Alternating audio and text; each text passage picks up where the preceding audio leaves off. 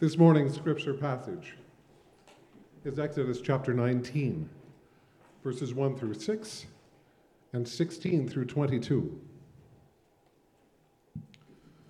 On the third new moon after the people of Israel had gone out of the land of Egypt, on that day they came into the wilderness of Sinai. They set out from Rephidim and came into the wilderness of Sinai, and they encamped in the wilderness. There Israel encamped before the mountain, while Moses went up to God. The Lord called to him out of the mountain, saying, "Thus you shall say to the house of Jacob and tell the people of Israel, you yourselves have seen what I did to the Egyptians, and how I bore you on eagle's wings and brought you to myself. Now therefore, if you will indeed obey my voice and keep my covenant, you shall be my treasured possession among all peoples, for all the earth is mine. And you shall be to me a kingdom of priests and a holy nation. These are the words that you shall speak to the people of Israel." And on the morning of the third day there were thunders and lightnings and a thick cloud on the mountain and a very loud trumpet blast, so that all the people in the camp trembled. Then Moses brought the people out of the camp to meet God, and they took their stand at the foot of the mountain. Now Mount Sinai was wrapped in smoke, because the Lord had descended on it in fire. The smoke of it went up like the smoke of a kiln, and the whole mountain trembled greatly. And as the sound of the trumpet grew louder and louder, Moses spoke, and God answered him in thunder. The Lord came down on Mount Sinai to the top of the mountain. And the Lord called Moses to the top of the mountain, and Moses went up.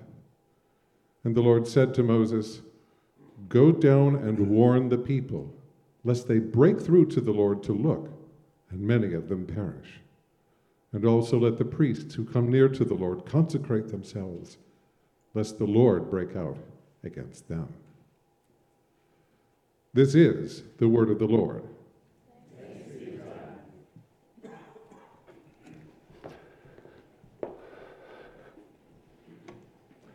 Good morning. Let's pray together.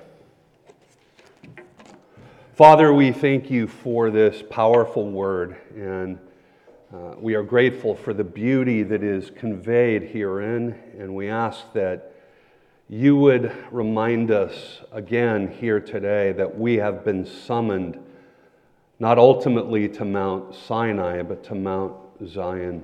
We have been summoned into your presence through our great mediator, Jesus. Thank you for your word. And God, we pray that you would encourage us today. And it's in Jesus' name we pray. Amen. So it's pretty clear that this last week we have been incredibly blessed with awesome vistas. Last Saturday, I was looking up at the mountains, at the foothills, and a couple of times I actually pulled over to the side of the road to take pictures, because we not only had snow blanketing the top of Saddleback Mountain, but also, of course, at lower elevations, there was a dusting of snow like I had never seen in living here 33 years. And I know many of you, like me, have been wowed by it, and you say things like, "That is just awesome." And when you take pictures and you post them on social media or you send them to your friends and family, you say what? It doesn't do it justice. These awesome, awe-inspiring vistas. Mountains are made by God, in a sense, to make us feel small, to put us in our place. As the writer Jane Austen said in Pride and Prejudice, "What are men to rocks and mountains?" Mountains give us perspective. And they testify to God's transcendence, to his supreme majesty. Psalm 36 says that his righteousness is like the mountains of God. And it's here in Exodus that God calls Moses back to the mountain where he had initially given Moses his call. He calls him back now with the people of God in tow, and they meet God at the base of the mountain. This is a formative event in the life of God's people. Many of you, like me, I'm sure, have been formed when you've been up in the mountains. You've been at camps, or you've had spiritual renewal experiences at the mountain. Well, this is the formative event in Israel's history as they meet with God, as he meets with them at the mountain. And so we're going to look today, as we consider meeting God at the mountain, we're going to look at the fact that God carries them. God carries them. God places conditions upon them. And then God also cautions them. And so first, God carries them. It's been 2 months since God rescued the Israelites from Egypt. And here at the base of Mount Sinai in the wilderness, he reaffirms his commitment to them. He renews his promises and rehearses to them their identity as he had called them to meet with him through Moses. And I want you to see that before God gives to them commands, he reassures them who they are, that they belong to him, that they are his people. And so in this sense, grace, we can say, precedes the law. So the commands that God gives are not coming in kind of a cold way, as though they lack context, but they are in the context of a relationship. Now, on Aliso Viejo Parkway, I believe it is, when you drive down here toward the church, there is often a big sign out that gauges your speed limit, and it tells you how fast you're going. The zone is 50 miles per hour. Sometimes I'm like 3 miles per hour over, but more often than not, I'm going like 45, and it says, "Speed up, Grandpa." See, when you see these signs, they work for a bit or for a moment, but they are coming without a context. They are just bare words. But the commands, the words that God is about to give to Israel through the Ten Commandments, they come in the context of God knowing his people. The laws flow from his relationship with them, friends, and to them. In Exodus 20, he tells them in the preamble to the Ten Commandments, he says, "I am the Lord your God who brought you out of the land of Egypt, out of the house of slavery." And so again, he's telling them who they are, but the language he uses is so powerful and intimate and beautiful. He says, "I brought you out and I bore you up on eagle's wings." One Jewish writer says that this is the only poetry that you actually find in the Torah, the first 5 books of the Bible. It is poetic imagery. It evokes beautiful memories of God lifting them up and drawing them out of Egypt and bondage and bringing them to himself. And as we think of an eagle flying over the nest of her young, she flutters her wings, and her birds, her young, are encouraged to fly out of the nest. Well, if they fall, some speculate that the eagles are the only birds that can actually get underneath their young and carry them on their wings. This rescue and protection from eagles was wonderfully portrayed in J.R. Tolkien's The Hobbit, which I read in junior high.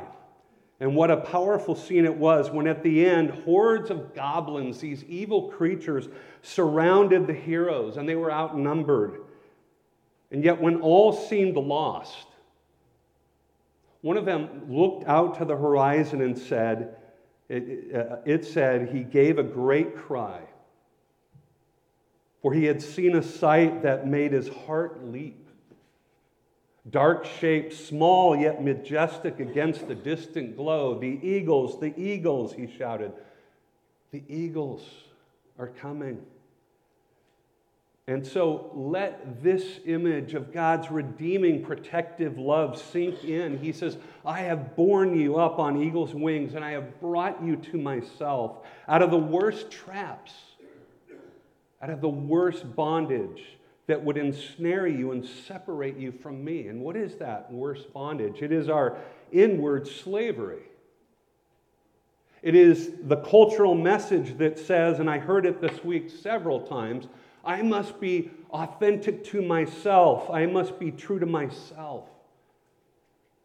But God says, no, we must be true to Him. And in relationship to Him, our Redeemer, we are most truly ourselves. Last Saturday, I was reminded of this incredible imagery of God carrying us like an eagle carries its young. When I was at a funeral at Hollywood Presbyterian Church where I grew up, it was the memorial service for an old friend of mine who was in the same grade as I was, and I had lost contact with him, but I was up at the funeral with about 100 people or so, and he paid, this man did, my friend, and I hadn't seen him in years really, and we've kind of lost touch over the decades, but he paid excellent tribute to his dad. He was so eloquent in the way he talked about their relationship. But frankly, throughout most of the talk, it was devoid of God. He talked about their love of cars and their love of sailing together, and that was all fine and good. And yet I was so encouraged that at the very end, with tears in his eyes and passion in his voice, he was standing up in that large cathedral-like church with pipe organs, pipes behind him. And he said that his parents, when he was young, carried him up these steps. And he pointed to the steps and he said, they carried me up these steps to be baptized, to be dedicated to the Lord. And I thought about my own life. And I rehearsed the many decades. I too was carried up as though on eagle's wings. I was carried by my parents to be baptized on the same steps that he was baptized. There with my friend, I received my first Bible when I was in elementary school. There on those steps in high school, as I was struggling to figure out Christian faith and how to navigate being a follower of Christ in this very difficult world. On those steps during an evening service, the Lord met me and He carried me.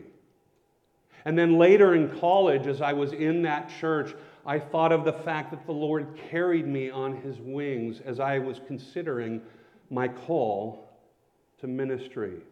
And there I had that call confirmed.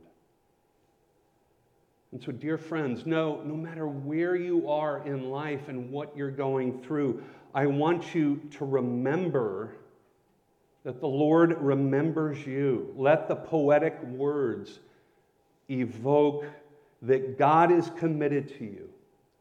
And He has lifted you up on eagle's wings, bringing you out of bondage to yourself and to this world and to the devil. And He has brought you to Himself on eagle's wings. He carries you. He carried them, He carries us, but God also places conditions on them. You see, He brought them to this place at the foot of the mountain, but then we're told quickly that He places expectations on Israel. Verse 5, now therefore, if you will indeed obey my voice and keep my covenant, then you shall be my treasured possession among all peoples. For all the earth is mine, and you shall be to me a kingdom of priests and a holy nation. Now again, God had already established His relationship with them. They didn't become God's people by obeying, but rather they obeyed because God had claimed them as His people. And so by obeying His voice, God is saying they can fulfill the role that He has planned for them, to go out into the world and to serve Him. Well, what ends up happening is Israel's history is so much like ours. You see, they never quite perfectly fulfilled their covenant obligations. Certainly they didn't keep the Ten Commandments as they were called to do. They so often fell far short of full obedience. And yet as they struggled and failed to keep God's law, it's as if they were longing for grace. They were looking forward to what God might do. It was as if they were waiting for Jesus Christ, the book of Hebrews says, who was the mediator of a new covenant, since a death has occurred that redeems them from the transgressions committed under the first covenant. So the Israelites, Hebrews says, were looking for the mediator who would deal with their failures to keep the covenant. And you see, friends, Christ has offered his full obedience on our behalf to God. And he took the penalty that we deserve for breaking covenant. Pastor Phil Ryken has said, God's covenant is unconditional for us only because Christ has kept its conditions. You see, because Jesus met the terms of God's covenant, we then can embrace our identity that God gives to us to carry out his mission in this world. And so then when we go to the New Testament, 1 Peter 2:9 takes the identifying words of Exodus 19, and Peter applies it to us who are in Christ. Notice the echoes of Exodus 19. It's quoting it.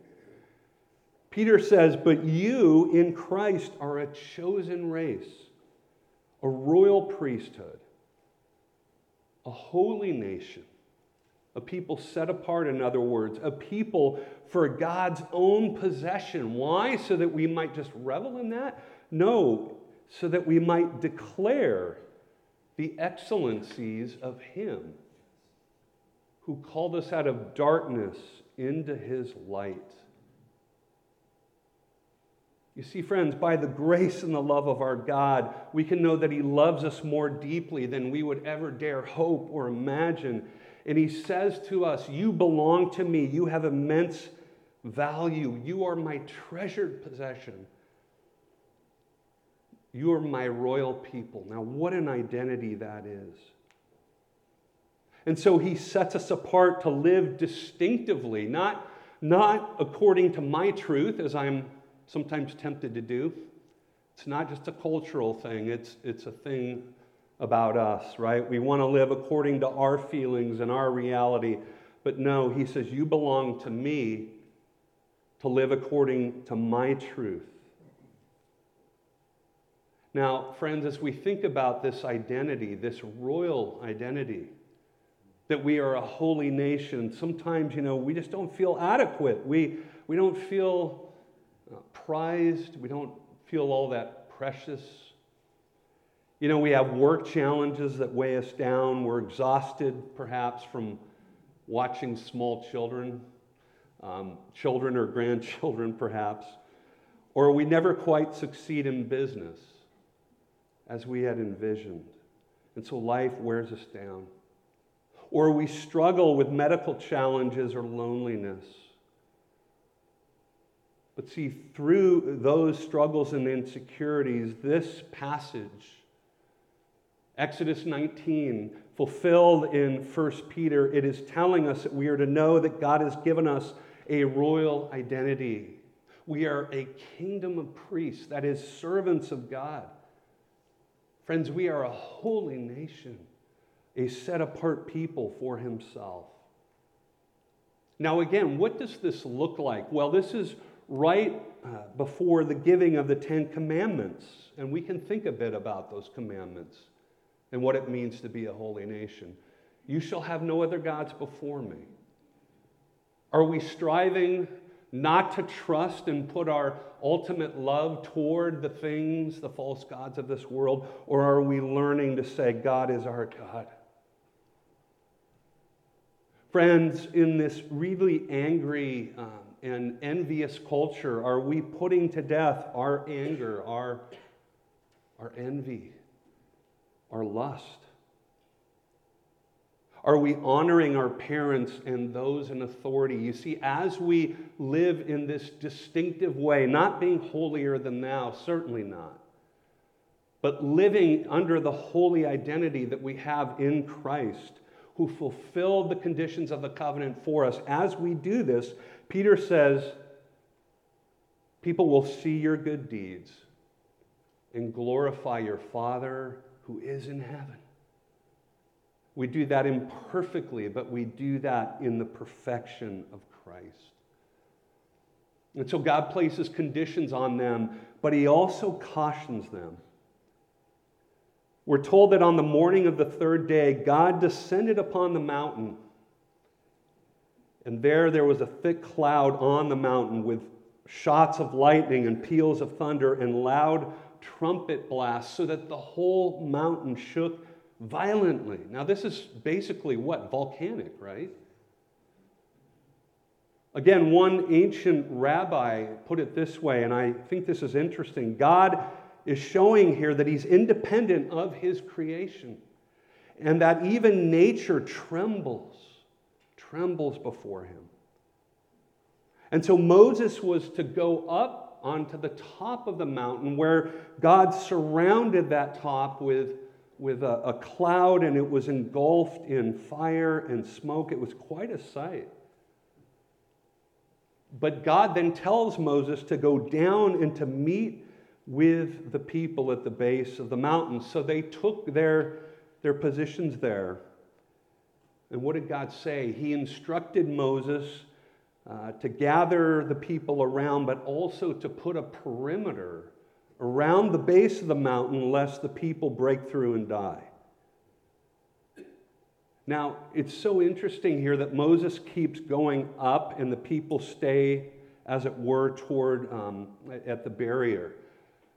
It seems that what is happening here is it's suggesting the later worship of Israel, where they would come into the temple and there were the outer courts, there was the holy places, or were the holy places, and then the inner sanctum was the Holy of Holies. And so here the people are approaching God, but only through their mediator Moses. But here's the big issue. How can they approach him? Because God said, let the priests who come near to the Lord consecrate themselves, or cleanse themselves, set themselves apart, lest what? The Lord break out against them. And he also says that about the people. You see, there's no way to come to the Lord on our own abilities, our own merits. We have to be cleansed. But the question is, how can we get clean? You see, the people approach God through Moses, their mediator, and he takes them, as it were, up the mountain.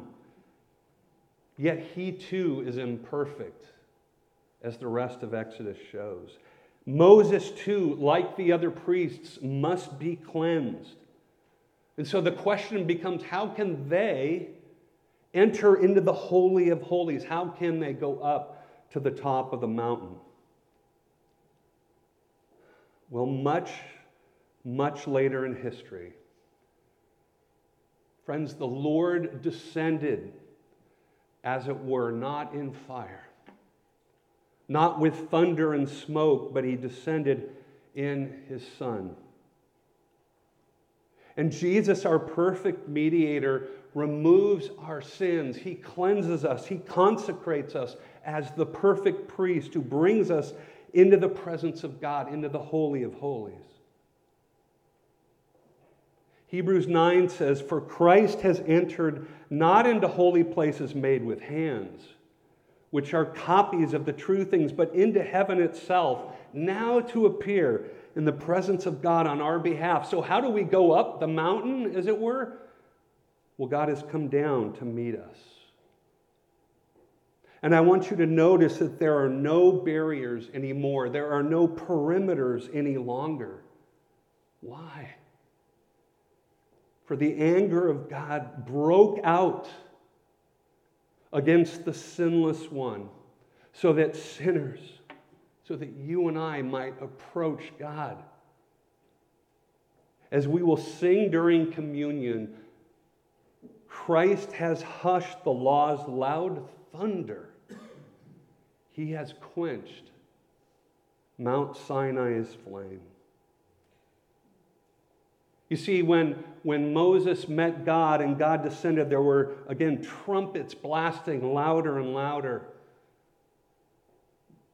But we will only hear those trumpets when the crucified and risen Christ returns in glory for his people.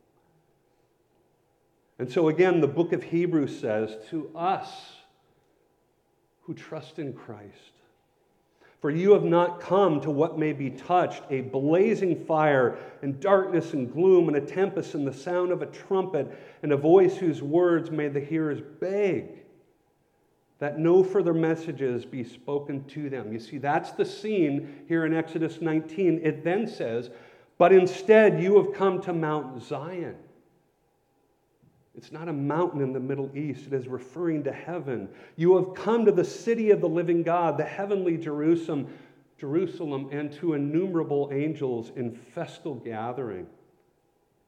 You have come to the assembly of the firstborn who are enrolled in heaven, and to God, the judge of all, and to the spirits of the righteous made perfect. And you have come to Jesus, Hebrews says, the mediator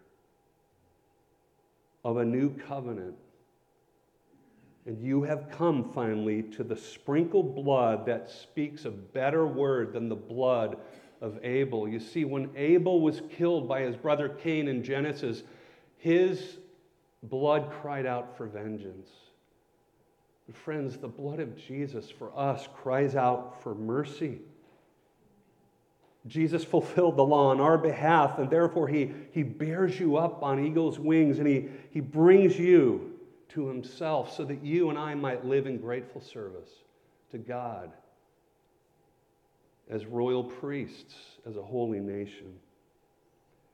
Now, this doesn't mean that caution completely goes away. There is still, in a sense, caution if we think of it as being serious. Why? Because our God, Hebrews says, is a consuming fire. Our daughter Paige just returned from safari in South Africa with some friends. And on the shared album, she put a lot of pictures there. And one of those was on a night safari. There was a giant male lion not very far from her van or whatever it is they're in when they look at lions. And she got a great snap of this, again, king of the beasts. And she had good lighting, and they had it all lit up. And this lion was just glorious and regal and fierce looking. And our 3-year-old granddaughter, our son and daughter-in-law showed her the picture. And she said, is Auntie Paige going to pet it? And she said, I think it's a nice lion. And, of course, I thought, we are getting this young lady ready for C.S. Lewis, The Lion, the Witch, and the Wardrobe. You see there, one of the characters, Susan, talks to Mr. Beaver, and Mr. Beaver tells Susan that Aslan, the ruler of Narnia, is a lion. You see, Susan is totally surprised because she thought Aslan was a man. And she then tells Mr. Beaver, shall I feel nervous about meeting a lion? Shall I be nervous? Is he quite safe? To which Mr. Beaver says to Susan, safe? Who said anything about safe? Of course he isn't safe, but he's good. He's the king. I tell you, he is good. And what Exodus 19 is telling us is that our God, who isn't safe, frankly, he's not nice, but he's kind. He is good. He is merciful, friends, and he invites you to come into his presence. He gives you privileged access. So as you are here, perhaps struggling today with yourself, with the world, with the weariness of life, know that God has met you at the Mount of Crucifixion, where Jesus, the mediator, died for you so that you might live and be brought up on eagle's wings, as it were. He has brought you to Mount Zion. And dear friends, he calls you in, he carries you up so that he might send you out in service to him as a royal priesthood and a holy nation. Amen? Let's pray.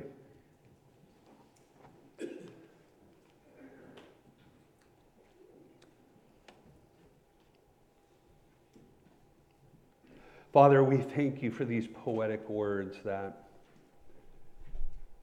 you have lifted us up on eagle's wings.